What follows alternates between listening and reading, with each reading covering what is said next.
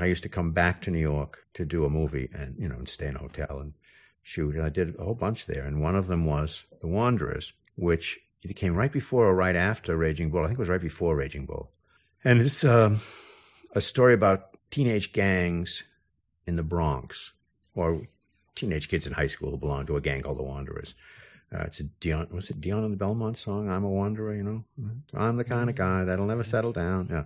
And they have wonderful jackets that say Wanderers on the back of them. And there are Italian gangs and black gangs, and there's an Irish gang. And there's a gang called the Fortambaldis, who was a gang, and who all have shaved heads. And they were written by the novelist Richard Price, and they are originally a book of connected short stories that's sort of a novel. And I can't remember what the name of the book was, or the book was called The Wanderers.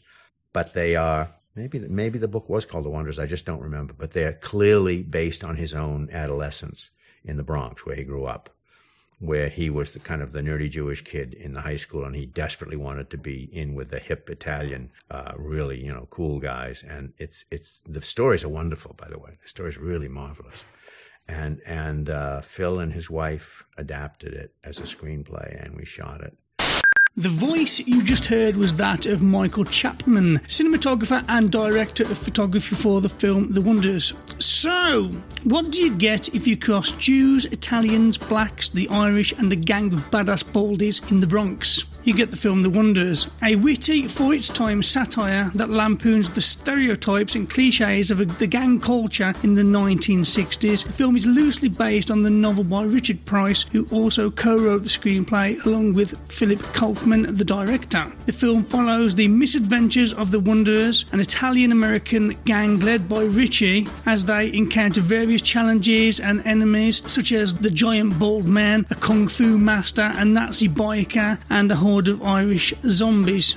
The film is full of humour, action, romance and music, good music, with a catchy soundtrack that features songs from the era. Lots of good songs from the era. The film is also a clever commentary on the issues of racism, violence and identity that affected the urban youth of that time. The film is widely regarded as one of the funniest and most original films of the 1970s, cult classic amongst all the fans of the genre, and is also the subject of today's podcast.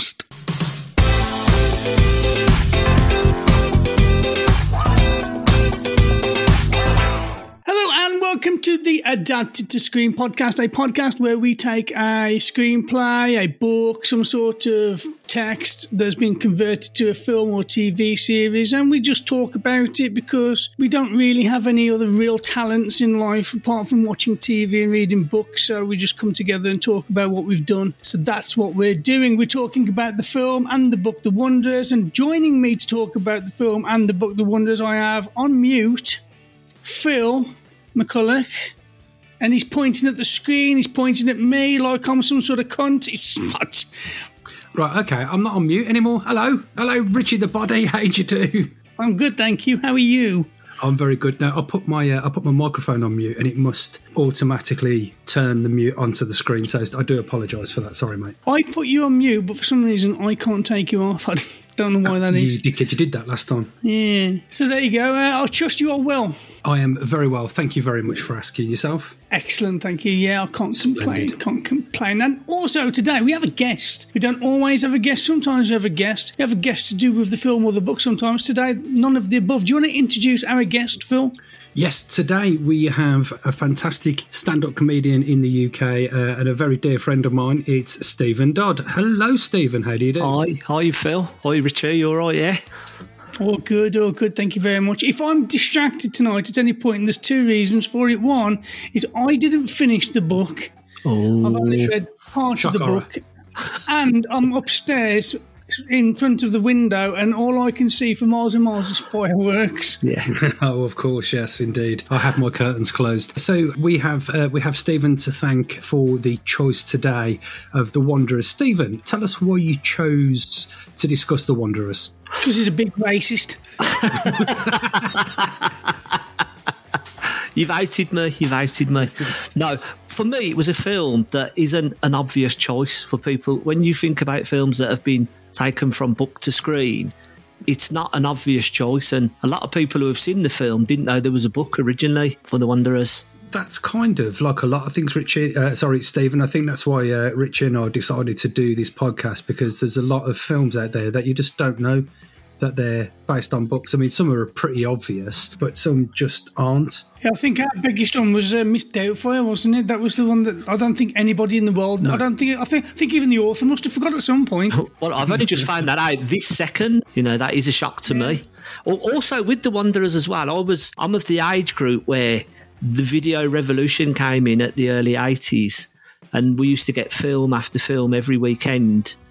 Probably watch about 8 films of a weekend, and The Wanderers was one of the ones that stuck out, and it was just, it screams to me, that film. It was just one of the films that we'd watch at least once a year, and everyone would say like various quotes from it, like don't fuck with the Wongs or don't fuck with the Baldies, do you know what I mean? It was just sort of like, it was a film that everyone was sort of mad about when we was like 10 or 11 years of age, really, and it is a cult classic. It really is a cult classic. Very much a product of its time, which after rereading the book in the last couple of weeks, I was like, wow, this is like unbelievable. This is, oh my God, sort of thing. And I know we did have those sort of discussions with messages coming back and forth, but I just think it paints a perfect picture of that time as well, the early 60s. Our conversations that we were having were based around this book and the story and everything being very racist, and him being obviously not of today. But looking back, although I didn't finish the book, I've looked a lot into the story and the author. It's not as bad as it seems on the surface. It's touching on that generation, that era where he grew up, what he went through. Yeah. It's almost a documentary of what happened. Yes. That time. It'd be easy for younger people to watch it now and think, oh, this is awful, we shouldn't watch this, we need to take it off, it needs to be cancelled. But no, I think you need to look at it in the light of, this is showing you how things were back then. And I agree with that, because you can't airbrush history. You can't airbrush it out of people's minds or what actually happened. And I just think that more so the book paints a perfect picture of what was going on at that time in America, especially in New York, where at the turn of the 19th century or the 20th century, people from all over the world ended up going there, living there. And I just think it just shows what a melting pot it was, and it wasn't a bed of roses for quite a lot of people. Indeed. It's quite funny, I'd never heard of the film actually until you'd mentioned it, and I was actually quite happy that it was a subject matter that it was. And it did make me think of things like The Outsiders, The Warriors, which I think The Warriors probably came out a little bit after this, even though the book was 10 years previous. And obviously The Outsiders came out in the early 80s as well. Because obviously The Outsiders, for those who don't know, it's absolutely packed with stars. I mean, there weren't stars at the time, but it had people like Tom Cruise, Ralph Macchio, Emilio Estevez, Rob Lowe, Matt Dillon, Leif Cassidy. I think it was directed by Francis Ford Coppola. Heather Langenkamp was in it. And then there was another one, I think, in the late 80s, which name escapes me now, but it was a similar thing about kids who basically lived on the street in Los Angeles, I think, and that had people like Will Smith, James LeGros, and a few others in it. So those kind of films, I've always liked those kind of films, and I was pleased that you chose that one rather than The Notebook. I do like The Notebook, as it goes. I'm a big fan of The Notebook, but life isn't all romance and moonlight, is it? And I do believe, like I've said about 3 or 4 times, that just paints a perfect picture of history, the book and the film itself, more so the book than anything else, really. Right, shall we move on to Author's Bump, Richie? Yeah. Author's Bump! Richard Price, born October the 12th, 1949, is an American novelist and screenwriter known for the books The Wanderers, Clockers and Lush Life. Price's novels explore late 20th century urban America in a gritty, realistic manner that has brought him considerable literary acclaim. Several of his novels are set in the fictional northern New Jersey city called Dempsey. Now, to have a quick look at some of his books that he's written, Wanderers being his first, Blood Brothers, Ladies' Man, The Breaks, Clockers and Freedomland, which you may know, Richie, as a 2006 movie starring Samuel L. Jackson and Julianne Moore. He has also written screenplays such as Ransom, starring Mel Gibson, Kiss of Death, starring Nicolas Cage, Mad Dogs and Glory, featuring Bill Murray and Uma Thurman, Night in the City with Robert De Niro, and, of course, other films like Streets of Gold with Joe Roth and Wesley Snipes. So what impresses me there is all that work that he's done is that The Wanderers is a mirror of his life, basically, his life and his perception of the time. So although it's, fictional, a lot of it is based on truth as well. I wonder if he were to write that book today, having not have written it when he did, would he have written it different? Well, he probably would have had more drug... Because I think the thing that I found funny about this, reading the book, what I found funny, it was just groups of kids. That's all it was. They weren't... It didn't come across that way in the film, though. No, but that's the whole thing. Like when you're reading the book, it's basically... There's a group of kids who are a gang, and there's a gang over there, and then there's a gang that might be a little bit older over there, but all they're doing is playing football matches against each other. They're not they're not like beating each other up and stabbing each other and rolling shots and this, that, the other. It was kind of just what you did. Like, I don't know, maybe, for instance, when you were 14 and you hung around with kids in your area and you go, oh, we don't want to mess with the kids over that side, that kind of thing. And I think that's kind of what it was, but it was a little bit different in this because, like Steve said, and like you mentioned in your introduction, there was the black part, there was the Jewish part, the Italian part, the Irish part, and you kind of had that. I suppose these children, because that's really what they were, they kind of had the stereotypical opinions of their parents on them, i.e. Yes, very much so, yeah. Whether they were, like, because the teacher did that a little bit in the movie. The teacher was like, well, what do your parents call the blacks and what do your parents call the Italians and what do your parents call the Jews? And, it was kind of building up to you're getting your opinions from your parents, but actually if you just got on with each other, just get on with your life, everything's going to be okay, kind of thing. That's what I thought anyway. Yeah, I think it did highlight the ignorance of people not mixing, really. A lot of it is down to ignorance. And the scene you talk about there with the teacher writing on the blackboard, what interested me in the book was the teacher involved in the book was an ex-gang member. Yes, that's right, yeah. Who was all the time just thinking, I could flatten all of these if I wanted to. And there was like bits of him raging inside when he was doing that and when they was fighting in class, and he sort of broke the fight up. But in the film... He started the whole thing, didn't he? Yeah, he did, yeah. It was his fault that everything went tits up. Yeah. In the movie, yeah. But let's get on to the differences shortly. Shall we do the IMDb bits, Richie? What, you mean the cast? Yes, okay. Yeah, go on then. Okay, so here we are, The Wanderers. We have Ken Wall, who played Richie. We had Karen Allen, who most of you will know from Indiana Jones. She played Nina. John Frederick played Joey. Tony Kalem played Depsy. Alan Rosenberg played Turkey. Jimmy Youngs played Buddy. And we have Tony Ganios played Perry, and Linda Manns, who played Pee-wee. Also a special mention to Erling van Lith, who played Terra. Now, can either of you two tell me what Terra or Erling van Lith's last film role was? Was it Stir Crazy? No, it wasn't Stir Crazy. It wasn't Stir Crazy. It wasn't Stir Crazy. He sounds like he should be a Bond villain. No, he should have, but he died. He died in 1987. He died really, really early. He was only about 34. James Bond's been going since 1820. Yeah, I swear to God, Richie. He played Dynamo in The Running Man. Oh, yes. Thinking about it now, you can visualise him. Yeah. You can indeed, yeah. Right, and so, and of course, sorry, it was directed. It was directed by Philip Kaufman. Philip Kaufman,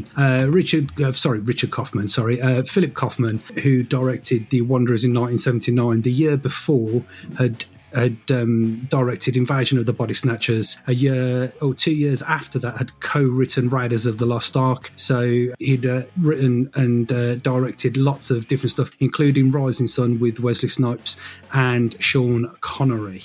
Another great film. Yeah. And the one thing that got me, because I watched this on Freevee on Amazon, and at the very start it looked like you know when you're watching the local news and they go, oh, such and such place in the 70s, and they show you like clips of the 70s. That's what it looked like. It looked like some proper news footage from the 70s to start with. I was like, oh god, this is going to be terrible, but actually it wasn't. It worked out all right. Are we doing our cinema bit, Richie? If you want to do your cinema bit, you can do. I haven't done a trailer this week. You haven't done a trailer? Okay, right. No. You're not using that Inspector Gadget music over the top of it again, are you? Oh, that was funny. It was funny when I listened back to that. I do apologise, but I had to put it. As soon as I heard you talking, I thought I'm going to have to stick that underneath. Okay, carry on then, Phil. Right, okay. The Wanderers is a teenage Italian gang in the Bronx, New York City, 1963. They have their confrontations with other gangs. Drugs and weapons are uncool. Adult life awaits them. I don't know what music I'll put underneath that in the edit, but sounded like a ransom demand.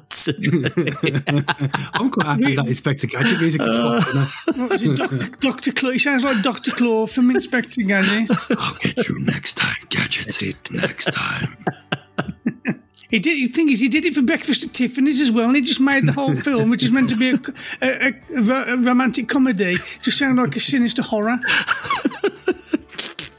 He's a great voice. He's just... Thank you, Steve. If you want your kids back, send £10,000. You sound like Bet Down the Boozer who's had too many fags. Head down the boozer with throat cancer. Right. So okay, let's go into the differences. So actually, I mean, even though there wasn't very much difference, there's quite a lot of differences. I thought. From what I remember reading the book, Joey and Richie were the main characters. They were the two main guys. Yeah. And everyone else, you know, you had Eugene, you had Turkey, you had Buddy, you had Perry. There was little smatters here and there of different people. But I'm not sure whether what they've done is taking Joey and giving him half of Richie's part in the movie, if you know what I mean. It seems that like it was Joey and Perry. That's what it seemed to me. And Richie was kind of like the third wheel of those two, where it was very much Richie and Joey all the way through the book. I don't know if I'm wrong in thinking. No, you're right in what you say there. And another character I didn't see was, I believe, was it Joey or Richie's little brother? Actually, well, two. First of all, Richie's little brother in his gang of the Zorros. Yeah. And Richie's girlfriend's brother, Scott Height. Yes. Who, and I just wanted to, if I can quickly find it in the book, I just want to read this because fucking hell, I have never read something that was fucking so shocking. In any book. Is this the roof scene? The roof. Yeah. I haven't got to the roof scene. Oh my God, it did. It just sort of shocked me when I read it. But why are you trying to find that? When I said earlier, would it have been written the same? I'm also talking about the language and how he actually wrote the book. Do you think he'd have been brave enough to use the same language? We had this conversation when it come to Nothing Lasts Forever, Richie. There was a lot of N-words and so on and so forth in that book, and that was like a mid-70s book, wasn't it? And the same in Breakfast at Tiffany's. There was a lot of N-words. There was lots of like aspersions on gay people and stuff in that book. And I think it's just the way that book was written was exactly the language that was, number one, used, and number two, acceptable at the time. I agree, but the only reason I ask you about this book, whether it be written the same, is because this isn't fiction. This is kind of like his life in a book. Yeah. So to keep accurate to his life and what he went through, you would want to keep that language really, so as you can get a fuller picture of how it was for him. If you start changing the language and start pretending it didn't happen, I'm not getting the picture that he's not painting the picture that he wants to paint. That language is necessary for the story that he's trying to put across. Are you talking about if it was rewritten? Sorry. If he'd wrote it nowadays, if he was to say, I think the language would be different because we speak differently. If you know what I mean, like we would use different, or we do use different terminologies, don't we? Yeah, but we do, but he doesn't. What if he didn't write it then, but he wrote it now? That's a very good question, Richie. I think because at the back of his mind, he's going to have it in his head that I'm probably going to upset a few people by doing it this way. But in this, although I don't agree with the terminologies or some of the words that are used, I think it was necessary for you to get a proper picture, an understanding of how it was. And if you take that away, it's almost like you'd be glossing over the truth. It probably might be softened slightly. They might say, for instance, can you not say the N-word 87 times? I think the film diluted it a bit as well. I think the film diluted the racism in it, and but there's a different. But the reason for that, Steve, I think, is there's a lot of differences in between the book and the film. The one thing that the film did excellently was took the chapters of the book and put them in a different order. Yes, make complete sense. Yeah. I don't think I've ever watched a film of a book and gone, "Fuck me, this makes more sense." Yeah, you know what I mean? Like the end's in the middle, the beginnings at the end, so on and so forth. And you're like, oh, this makes complete sense. And the final chapter is just taken out completely in the film, so it's not even in the film. Because it's unnecessary. I thought it was unnecessary in the book. To be fair, I really did. It just sort of like, it upset me a little bit when I read it this morning. When I finished it off, it upset me. The last chapter, I just thought, did we really need that in the book? I'm going to have to read the book now. No, well, it's I'll tell you what the title of the chapter is, Richie. And like, I know what Steve's talking about, but I refuse to read it. It's chapter 12, Coda, the Rape. So that's it. Not reading it. Oh wow. Absolutely not going to fucking bother because I don't deal with shit like that. So I don't know where that chapter came from, whether it's on a true story or what, but I just didn't see any rhyme or reason to it. It was just weird. I mean, I think it must have been something that maybe happened to someone he knew. I mean, I can only imagine that would be the reason why you'd do it. Like you say, most of the stuff is kind of from his experience, but he's kind of fictionalised it. But it was like an add-on. It was like you write a story and you think, oh, I didn't put that bit in. Let's put it in at the end. But that would be, for me, that as a story itself, the seriousness of it would have been in the middle because of the seriousness of what happened in that chapter. It just sort of like seemed to me like, I can't fault the book apart from that. It just seems like, oh, I forgot to put that in. Let's put that story right at the end. The film and the book reads more like, as you say, it's about kids growing up, but the film is more, it's dark and it feels more like an adult film. I think it would have been better done in the 80s with people like Corey Feldman and that group of kids that did the Goonies and everything, and it would, if you know what I mean, it wouldn't have been so. I think it was the Grease school of casting where they're casting 30 and 40-year-olds in roles that people are 17 and 18, stuff like that. Yeah, they did. I mean, Perry and Richie looked like 40-year-old blokes, didn't they? Yeah. Here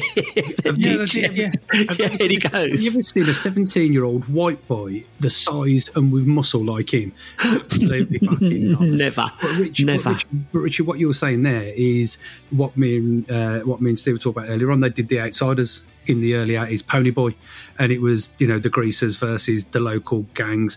They did Red Dawn, which I know was about an invasion of North Korea, but it had Charlie Sheen in it, it had Jennifer Grey, it had all the Brat Pack kind of people. So they've done these gang things all the way across, but I think this is one of the better ones, I think. But here's the page from The Wanderers, chapter 4, The Roof. So to set the scene, Scotty Height, who is Richie's girlfriend's brother, who, by the way, isn't in the movie at all, and we'll talk about that in the differences, him and his mate go up to the top of this building to read a porno, right? And Scotty read a porno? To wank off to a porno, whichever they were going to, whatever they were going to do. They got a That's porno what we had to do in the old days. It weren't just 2 clicks and you got donkey porn. It was like you had to work to get your porn back in our day. Yeah, but when I found it, I didn't fucking read it. So Scotty goes, let's go downstairs. And the doors, Scotty tells, I don't know, what's the lad's name here? Dougie. Scotty tells Dougie that the door's locked. What are we going to do? Scotty echoed weakly. Dougie sniffled, starting to cry. Man! Scotty ran over to the iron grill and bleated in his dull oxen terror to the empty streets far below. Scotty! Dougie ran over to him, eyes glistening. I've got it! Scotty's face was coated in tears, his breathing laboured, his lips shivering. Scotty, listen, we can jump. Dougie's lips were shivering too. What? Scotty gasped in horror. We can jump, look. He pointed to Scotty's sneakers. We've got PF flyers. We'll bounce up like kangaroos, like on the Terratoon Circus. Scotty, sensing salvation, nodded excitedly. Yeah. We'll be safe, Dougie shouted. Safe, Scotty screamed. Dougie climbed the iron grill and crouched on the top rail. Come on, Scotty. Scotty hoisted himself up to Dougie. Both boys grasped the top bar, crouched. They looked like swimmers waiting for the starting gun. Scotty's eyes were tight shut. Dougie looked at him. Okay, when I say 3, we jump, okay. Scotty started sniffling again but wouldn't open his eyes. Ready? 1, 2, 3. Dougie jumped backwards onto the gravel, but Scotty pitched himself clumsily off the roof. About 4 stories down, he started to scream, hearing a whap like a splattering coconut. Dougie ran to the rail, looking down as he saw Scotty sprawled on the pavement like a bloody howdy-doody with a cut string. Dougie pressed his face between the cool bars of the grill and stared off into the park. After a while, he trotted back to the iron door, opened it and disappeared down the stairs. And you think, Dougie, you little shit. But it's like they never mentioned it again. It's like the kid's some sort of killer, and he's just like, I'm going home now, sort of thing. Yeah. I never saw him again in the book, and I was like, no. Have I missed a chapter? Have I missed something here? And it was the only bit that kind of referred to them two, Dougie and Scotty, was when because you can tell Dougie's a little prick because he does that. Do you want to do that softest punch competition? I remember that. Yeah. So Scotty just gives him a little love tap, and then Dougie proper bombs him, and he goes, "That really hurt." He goes, "I lost then, didn't I?" They did that in the car. It was it Richie and Joey? Richie and Joey in the back of the car. Yeah. So that's one difference. They took some characters out of the film completely. But again, that was another massive story that was just sort of left in the book. It happened, and then they're like, just carry on. The reason why, because it was Scotty who was C's. Was it Dougie who was C's brother, Richie's girlfriend's brother, or Scotty? Because I forget which one now, but whichever one it was, probably the fucking evil bastard. Yeah, he'd wrote Richie hates. Or on a wall, and that's why the Dow bombers were upset with him. And that's why there was going to be a big fight, not because they decided at school they were just going to have a fight, because that's what it was, wasn't it? They was in the class. He goes, "Oh, let's meet up Saturday in the park for a fight," and he's like, "Yeah," but that wasn't it. It was because that kid had written Richie H on the wall. Which, when you think about it, you wouldn't sign your own name, would you? No, absolutely not. No. I mean, if somebody said something that bad about me, and it had a person's name next to it, so I'd think, well, clearly it wasn't that person. Then. Yeah. And obviously I'd actually made a few notes. I'll just get my notes out. Look at you. You know, I had to. Well, we have to, Rich. We have to make notes. I put 30 minutes in, nothing to do with the book. He's like, is anything going to be in the book yet? Because it was they'd gone from being chased by the Boldies to Perry turning up and battering everyone to the school to that. I mean, that scene in the book was obviously there, but I was like, we're about 27 minutes in here, and there's no cohesive thing. Cohesion with the book. But actually, it wasn't until about maybe half an hour later I was like, he's just taken all bits of chapters and he's put them in the right order. And that makes perfect sense. I think that you're looking at the book in the wrong light. The book was never written as a linear story. The book was was put together as almost short stories. Now, I heard that in the promo thing at the beginning, yeah. It was never going to follow. I think it was one of the reasons why I stopped reading the book. It started to make no sense to me. I got bored of it. It's like I already know most of this anyway from the film, and I just got fed up. But since I've looked at interviews and read it and stuff since then, and what I've heard, I'm more interested in going back to the book now and looking at it in that light rather than expecting one full linear story, which is what the film had to do, obviously. It wasn't going to be like Tales from the Crypt. They had to make it a linear film. I think it did it very easily, though. There was things like doing the elbow tits, which made me laugh. Oh, God, that was fucking brilliant. I used to do that as a kid. Elbow tit. But then it was, like, for instance, with the, in the book, they have the football match, like, halfway through the book, like 5 or 6 chapters in, and that's where the Ducky Boys first attack. And the Ducky Boys, which were weird ones, they had them when they were following the girl in the car, and Perry was driving, and they end up in this like fucking smoke-ridden back street. All of it suddenly turns into nighttime, doesn't it? Yes, and it's like within minutes, it's pitch black, and I don't know where they are. It's like if I drove for 3 minutes from my house, I would know where I was. And if I drove 30 minutes from my house, I would still know where I was. And I'd be going, maybe don't get out the car around here. It's a bit dodgy. Right? Yeah. But then just gets out and starts having it with, how did you describe them, Richie? Irish zombies. Irish zombies, yeah. They were in the film. Not one of them was over 5'5". No, that's why they were called the Ducky Boys, weren't they? Because they were just retired jockeys from Ireland. Yeah.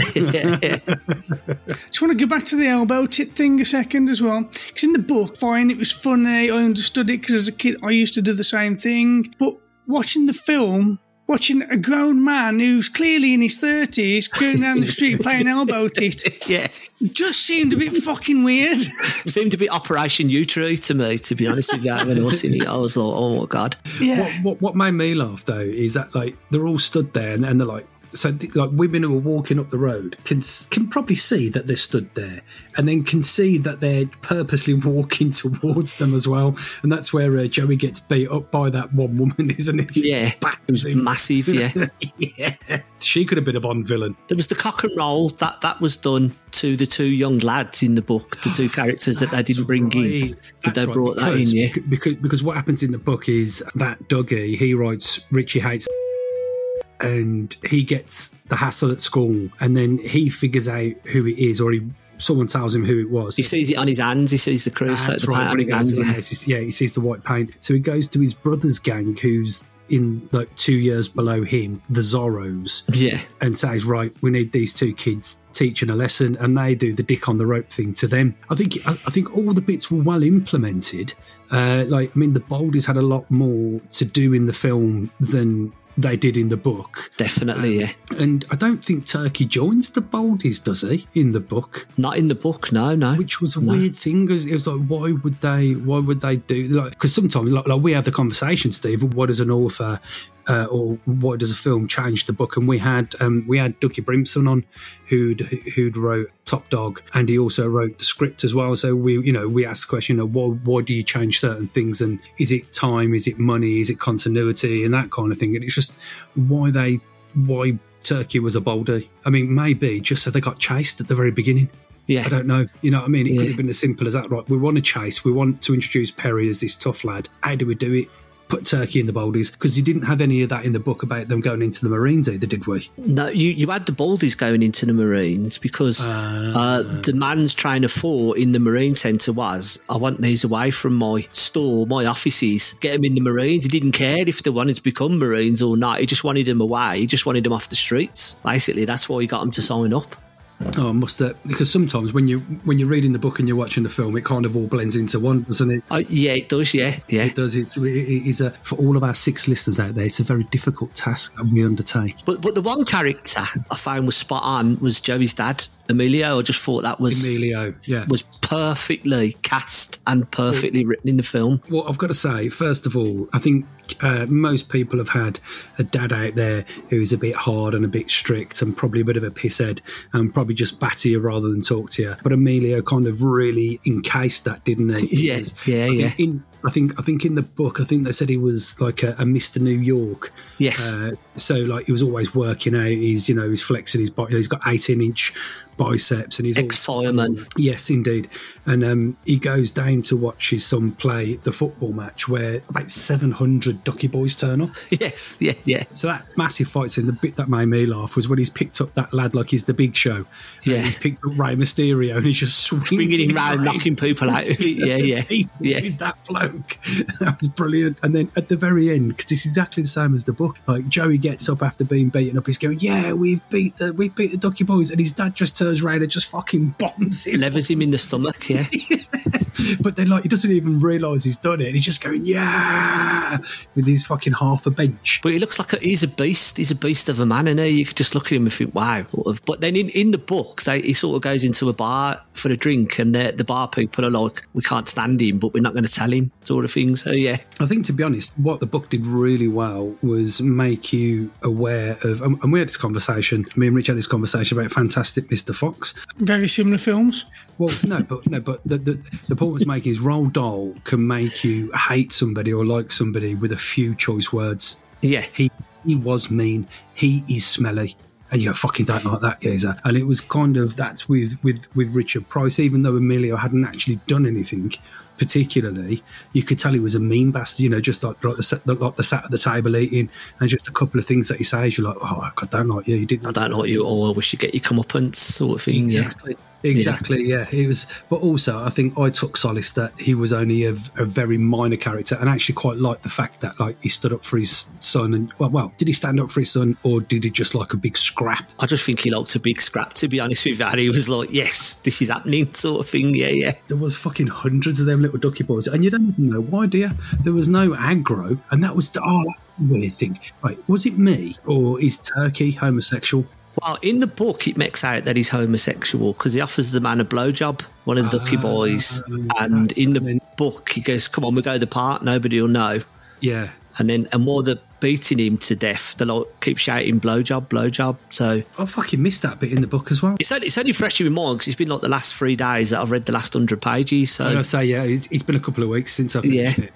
Yeah, which was like in the film, it was bizarre. It was like, yeah, do you want to go to the park? Where did that come from? Yeah. And then he just pulls a knife out and just started slashing him. But I'm glad now I've watched it after I've read the book again, because you look at even the priest in the church with the Ducky Boys, you see him in there giving them, what do they call it? They give them... The communion. Your communion. Now, he's an ex-gang member as well, so you sort of look at him and think, wow, he's got a backstory. I think there's so many backstories that are not brought out in the film, obviously, because you're time restricted. To be perfectly honest, and there's it's like passing comment, isn't it? Like just like you said about the teacher. The teacher was like part of the Red Wings, and he said like the reason why he never told anyone, he probably would have got more respect, but he didn't tell anyone because they used to chase the blacks. Yeah, and he didn't want to think that the kids in the class have got brothers who he used to beat up. Yeah, that could have been another 200-300 page book. Easy peasy, I think. There's so much scope there. I mean, I'm surprised really no one sort of took it up as a series and looked at it and thought, wow, we could make a series out of this. Like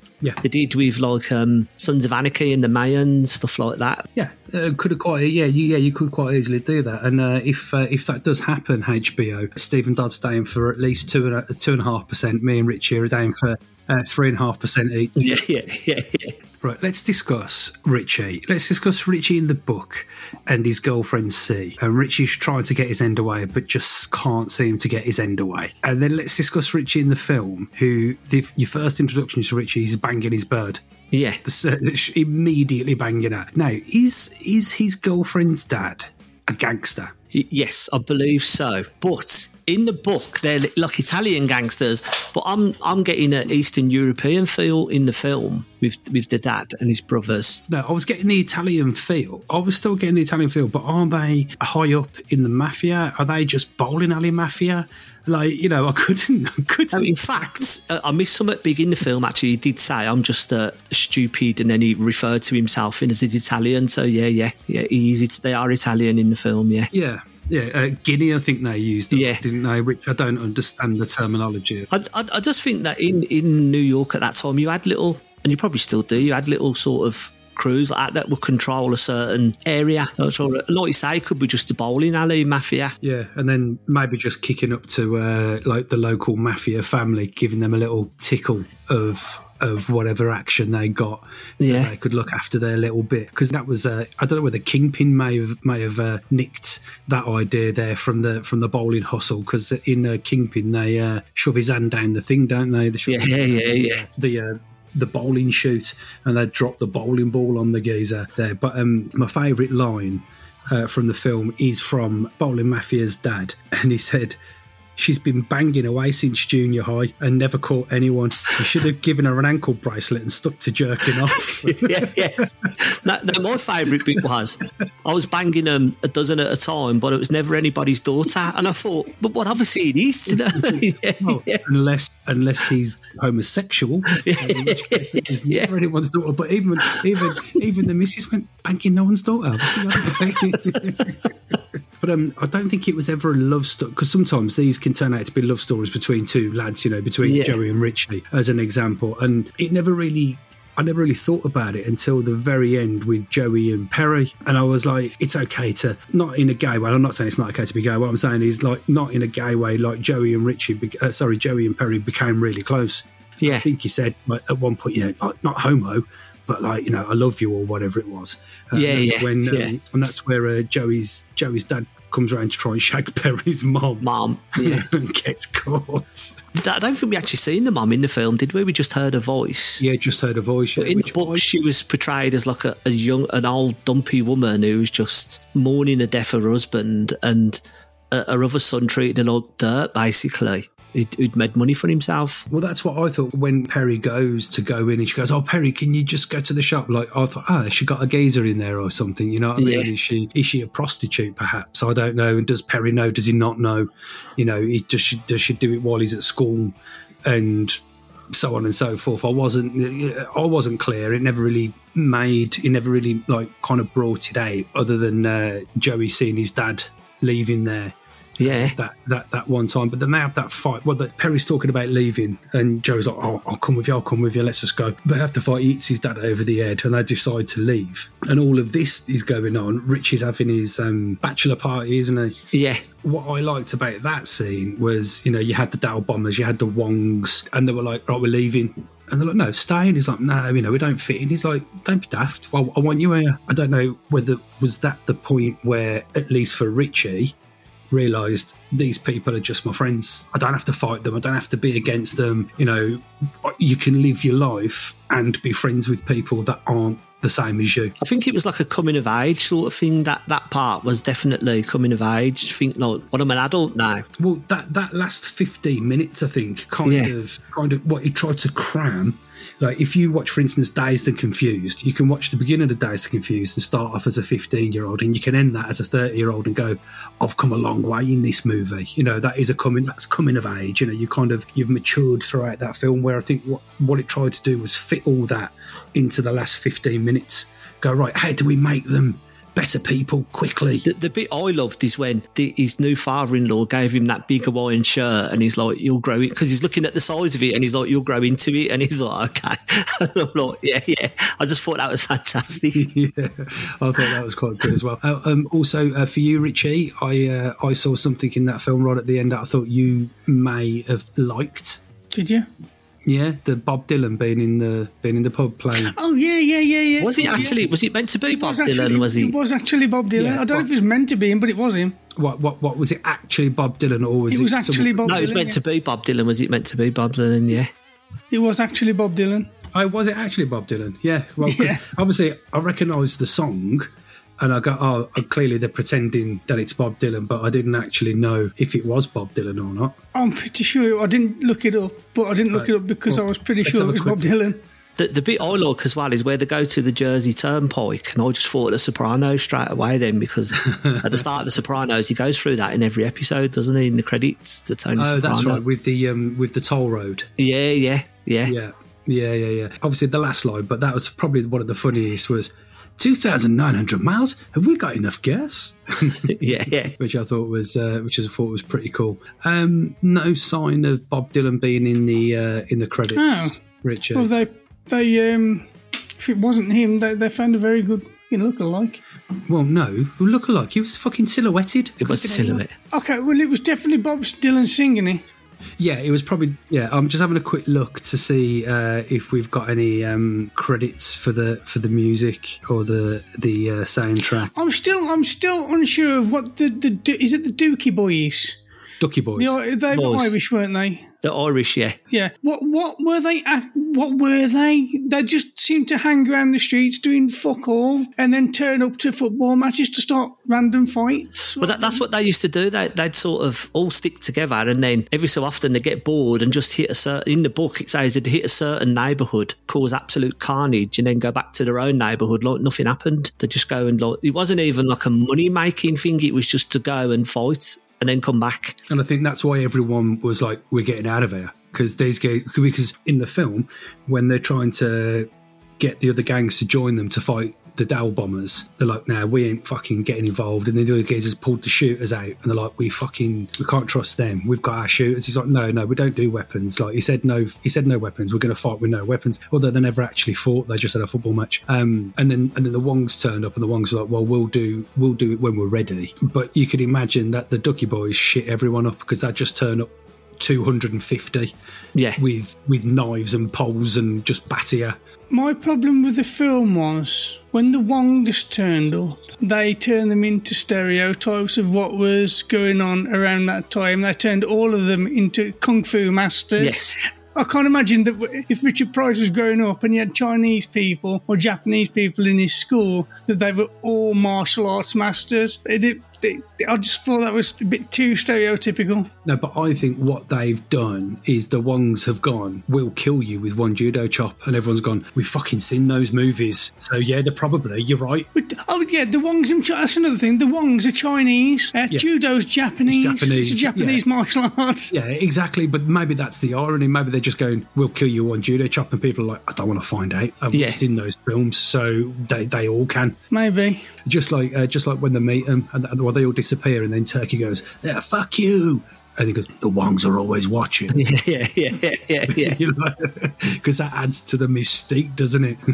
and there's a part where Turkey goes a bit bad, and then you'll see not even Dookie Boys. These are like men with like business hats and raincoats on, standing by a car, and he goes up to them and they just ignore him, and then they start chasing him, and I'm thinking, well, this kid's having a bad day. Yeah, it's sort of like everybody in the streets chasing him. Yeah, and also the irony was that all the Dookie Boys are having communion. The priest is ramming that fucking communion prawn platter into their mouth. Yeah, he's just ramming it in the mouth. As they're all there praying to God, getting absolution. Here's someone outside who's in trouble, and go and kill him. Yeah.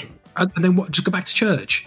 Oh, yeah, Soz father for that. But in the book, they don't discuss in confession what they've done fighting-wise or anything like that. He knows they're doing it, but they don't discuss it in confession. That's what the book said, that they never bring that to confession. Which is even more bizarre, because you'd think that's where you'd get away with it. That you're absolving yourself. But then again, what do I know about religion? Fucking hell. So, any other differences in the book, Richie, that you noticed in the movie? I wouldn't know. No, Steve. I mean, Eugenie, who said his penis was pointing downwards. Who was he in the? No, he wasn't. I took Eugene. Wasn't he the geezer away in the shop? Yeah, the paint shop. Yeah, because I took him to be like some 40-year-old bloke, because Joey goes to me, because no, Richie, it's Richie. He goes, I want to get my end away with my bird. He's going, yeah, what you want to do is shove a carrot up her. Yeah. What you want to do? Your penis. Put your penis in her. He said he sort of opens her up and she's ready for you then, and I'm like, oh my God. It's like, this is the worst advice you could take from. But I think we've all known like a bloke who's 20 or 25. So you don't do that then? I think we've all known a bloke who's, when we've been like teenagers, you get like the 35, 40-year-old bloke who tells you things and you're like, that doesn't make any fucking sense, mate. And that was, when I'm reading that, I'm like, what is he telling? Well, then it's all the different weird things he's telling him to do, and it's like, what? No, don't put a carrot there. Use your penis, you fucking weirdo. But he was completely, I think, and gratefully written out of that film, because he served no purpose whatsoever. No, none at all, to be fair. The big question is, right, as these are teenage kids, And where are they coming up with the designs for their jackets, and who's making them? And like everyone had a uniform. You're like, how are you? Yeah, when you walked down that school corridor, it was like everybody had a different uniform on, didn't they? And it was like, yeah. And it's like how do you know? Like in the 60s, where'd you go to get like uniforms made for street gangs? That might have been a thing in America, though. I mean, when you look at Greece, they had the same kind of thing. You had the girls, they had was it the pink ladies or something like that? Yeah, and the T-birds and stuff like that, yeah. I think it might have been a thing in certain parts of America back then. What like in the back of the Gazette? Are you in a street gang? Do you have a uniform? If not, we can make you some bomber jackets. Just because we in England weren't as cool as them in America doesn't mean it wasn't possible. Well, I don't know. If you turned up with the same trainers or top on as your mate, you'd get mad. You'd have to go home and get changed. So. That's true. Yeah. Only one person wearing an AFNAF. So basically, you'd have one in an AFNAF t-shirt, one in a spliffy jacket. That's the equivalent, isn't it? Everybody in my year had fucking spliffy jackets or NAF. It's the same thing. Or click suits. Yeah, Cabrini coats when I was growing up in the winter. Yeah. That being said, it's only the same. I mean, we had, again, just plugging our previous episode, Top Boy with Dougie Brimson, and also Eddie Brimson when we discussed ID. Football hooliganism, it's, even though, like, you're not walking to the ground in, like, your football shirt, you walk into your ground in your Stone Island jacket and your, proper clubber, kind of nice, expensive clothes that you're prepared to get claret all over. And, that's the kind of the hooligan kind of dress code, isn't it? And then you've got like there is a site I think on Facebook, like a page, Get the Badge In, where you're getting the Stone Island badges in, and it just follows football fans all over the country. I've seen pictures of that, which is always funny. Okay, so let's move into the soundtrack. Normally this is the part, Steve, where we ask what kind of song or album you might put into the film to make it a little bit better. Usually it's The Prodigy, but I think what I've got to say is, other than even though we've covered High Fidelity, which I thought High Fidelity had the best soundtrack we've ever done, this was fucking by far the best soundtrack of any film. I loved it. The only thing that was missing from it, I think, was sort of Phil Spector, like the Ronettes, that sort of sound. Yes, maybe something of like maybe some Paul Anka hiding in there somewhere. Yeah. But I mean, even they had My Boyfriend's Back in there as well. Dal Shannon, Acapulco with the saxophone. I thought that was perfect for the sad scenes. Yeah, that was brilliant. It was really heavy with Frankie Valli. And even though I'll play a lot of 50s stuff in the car and the missus is like, even she was tapping away to it. And so it's just like, it was such a good soundtrack. And I think well played, just like you said, well placed bits in every single section. I thought it was really good. Richie? Yeah, I don't think I changed the soundtrack. 70s indie rock. It's just perfect for it. It's fine. Didn't need changing. And the way they brought in Bob Dylan at the end, times are changing, it was like a reflection of their lives. Their lives were changing. I just thought that was very poignant. And I've never noticed that until today. You've watched it 40 times and it's only just like now. When I was a kid, I used to watch it for the fight on the football field. It was like, yeah. And the shagging at the start. yeah. Unless she was watching it with the whole family, then you're like, I don't want to watch this. I've got a story about that. I remember watching Basic Instinct with my mum and didn't know what it was about. I was like, do you want to watch this? I'm like, yeah, sweet. I was like, like 2 minutes in, I'm like, got like the pillow on my lap, head down. I'm like, fucking hell. My mum hasn't turned it off. I'm like, shit. You're like, fuck's sake. Okay, so we're going to do the remake now, Phil. We're doing a 2023 remake. We're going to base it on a similar story, but today's social climate. So it wouldn't be what happened then; it would be what's happening now. Yeah. So, well, let's keep it the same storyline, but if we're remaking it with a new cast. Richie, have you got any ideas of? And I know your first choice. He's going to be for, say, Richie or Perry. Go on, let's hear him. What? Zac Efron. No. Tom Hardy. Yes. Okay, so first of all, yes, that's a great choice. Are these gangs in the 40s? That's the thing. We need to keep these kids. So it's going to be people we don't even fucking know yet. No. Okay, so let's throw one person in who I think could probably get away with being in the gang as a little bit older, and he's got a bit of a look about him. I'd throw Will Poulter into the mix. I don't know who that is. Have you seen Bandersnatch? No. Black Mirror on Netflix. Yes. So I have watched Bandersnatch. Yeah. So the mixed race lad with the blonde hair, who's the computer programmer. No idea. Fuck's sake. He was in Son of Rainbow as well, and he was in that. He's been in a lot. So, all right, okay, Will Poulter. I'm going to throw in Will Poulter anyway. He's in there. Anyone else that you can think of who's fairly youngish? No. Well, I don't know if The Rock could be one of the baldies. This is sort of like, I know it's going a bit too far. He could be Terror. Because he was Stone Cold in there as well. Yeah, Stone Cold, yeah. Vin Diesel. Vin Diesel's got that accent, the New York accent, hasn't he? Who could, right, so who's going to play Emilio then? Who's going to be Emilio? No. If you could get an American accent, I'd go for Craig Fairbrass, the Rise of the Foot Soldier. That'd be so funny, wouldn't it? Yeah. No, because don't forget, as a remake, we pretty much remake any part. He could be, a British guy who moved to America, 10 years ago or whatever. We can remake this film however we like. We can crowbar Stephen Graham in there somewhere because he can do the New York accent. He was Al Capone, wasn't he? Yeah. He could be the teacher. Yeah. He'd make a fantastic teacher. So basically, this film has now turned from American, Italian, Jewish, and black gangs to British casting of Stephen Graham and Craig Fairbrass. Yeah. Based in London, but teachers from the north and the south. Tam Hassan in there as well. Oh, definitely. Yeah. Tam and San, leave the kid alone. He could be that. He could be Perry, leave the kid alone. Yeah, he could be. And what's his name as the one who used to do the he's an older gang and he used to do Britain's Hardest Gangs and that. What's his name now? Danny Dyer as Joey. Hang on, aren't we just naming the cast of The Business? Yeah. Jeff Bell in there as well. Just give them all Fila tracksuit tops instead of Wanderers jackets. Let's just go the whole hog. Umbro spray away. Yeah. And instead of street gangs, they're football gangs. Yeah, let's just go for it. Yeah. So, Football Factory. So we're just turning it into an English gangster film based around football. We just turned it into Football Factory. That's what we're at the Football Factory. Yeah. And instead of American football, it's real football where it kicks off. West Ham Millwall. Yeah. Mean Machine, isn't it? Yes. With Vinnie Jones. Yeah. The Vinnie Jones remake. Actually, have Vinnie Jones as Terror.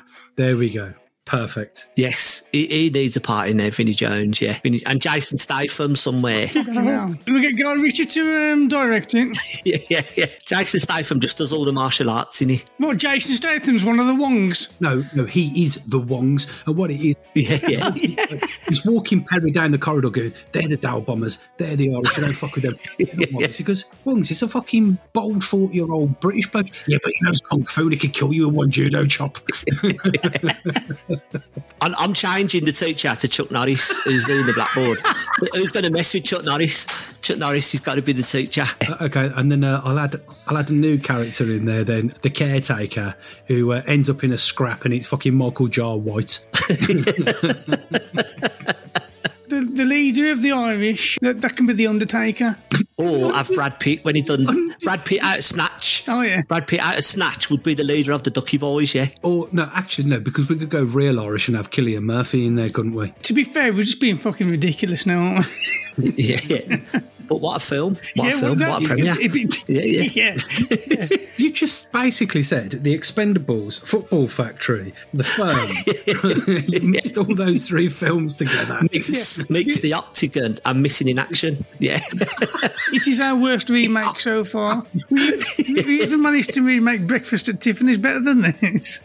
I want the bloke out The Exterminator, Robert, whatever his name is. Yeah. You know what? I haven't seen The Exterminator yet. Oh God, you've got to watch it. It's fantastic. Isn't Arnold Schwarzenegger an ex-Terminator?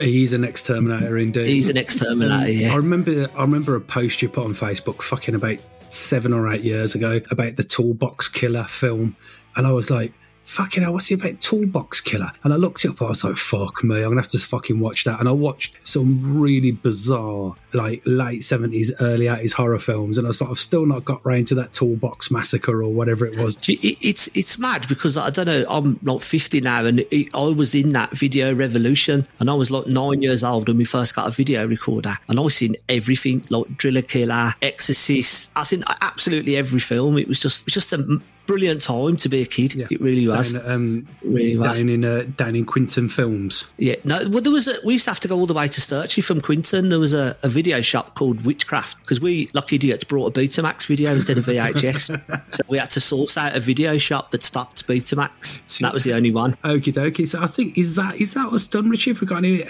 additional sections? No. I've enjoyed reading the book and watching the film. It's got me into gear now watching it. You know what I mean? It's sort of like I've got to read that book by such and such, and I have a deadline, and I've got to read it. And I really enjoyed it. So thank you for asking me. Really appreciate it. It's been an absolute pleasure, Stephen. It's really nice to catch up with you after so long.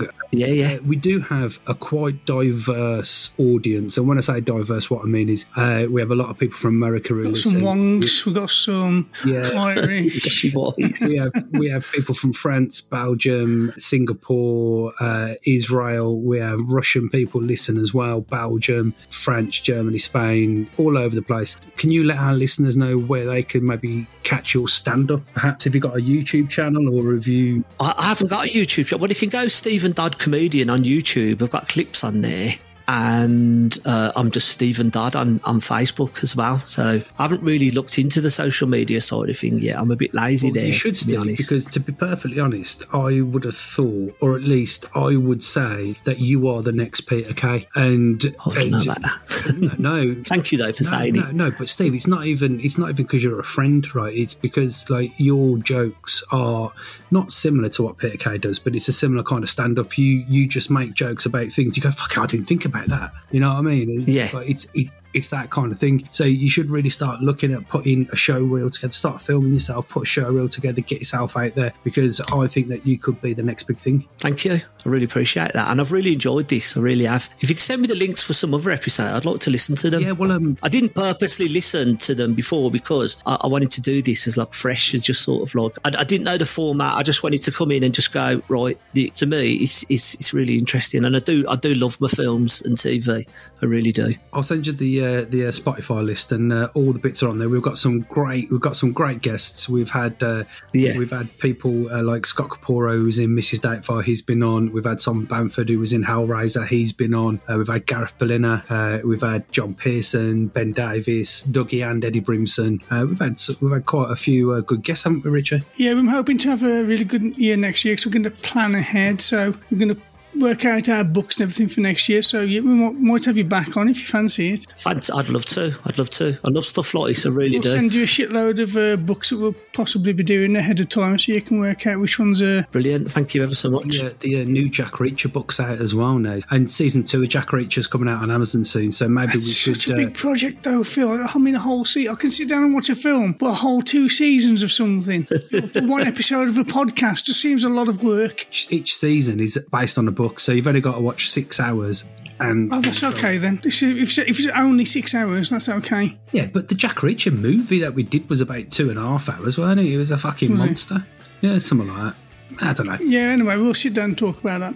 But yes, that is us done. That is the book and the film, The Wanderers. I do recommend you go check it out. It's very culturally relevant for the time. It gives you an insight into what it was like then. You have to look at it with those lenses, though. Don't look at it with the lens of this is awful and horrible and it shouldn't be made today. But yeah, do that. You can also check us out and find us in the links that we'll leave in the show notes. We're on Twitter and Instagram and all those places. If you're listening to this, you like us and you enjoyed this and you enjoy what we do, please give us a like, a subscribe, a follow, and all that good shit. It'd be much appreciated. So yes, that's us. Thank you again, Steve. It's been a pleasure. Thank you. Thank you, Phil.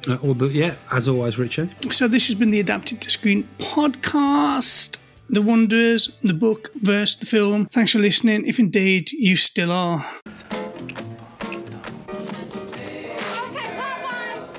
Back Back in '63, there was one kind of music. Yeah, all right, some rock and roll. One kind of love. No, not yet.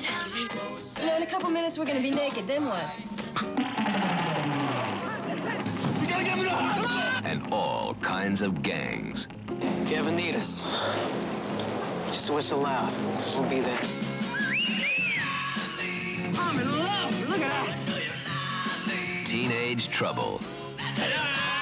The terrors of their turf. There were the Fordham Baldies. I got a urge tonight.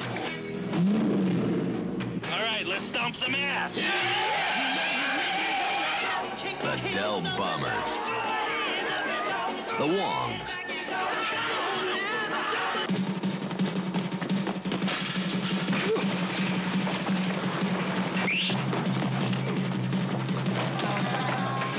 What we do, Joey? What we do? Nothing, they just started chasing me! And then there were the Wanderers. Leave the kid alone. Gotcha. A legend in their time. The Wanderers. It was their world. You guys don't know where you're living. You're talking last year. We ain't going with you without these. Then you ain't going with us. Their rules. Nice knowing you guys. Wonders forever, right, Joey? Let's go! It was their time. But time was running out. Hey, buddy! Somebody's in trouble! The Wanderers. Too crazy to run. Too proud to hide. I don't want to see you run. Are you understand? Too good to lose. Wonders forever. Around, around, around, around, around. The Wanderers are coming, Not yet. and you'll never forget them.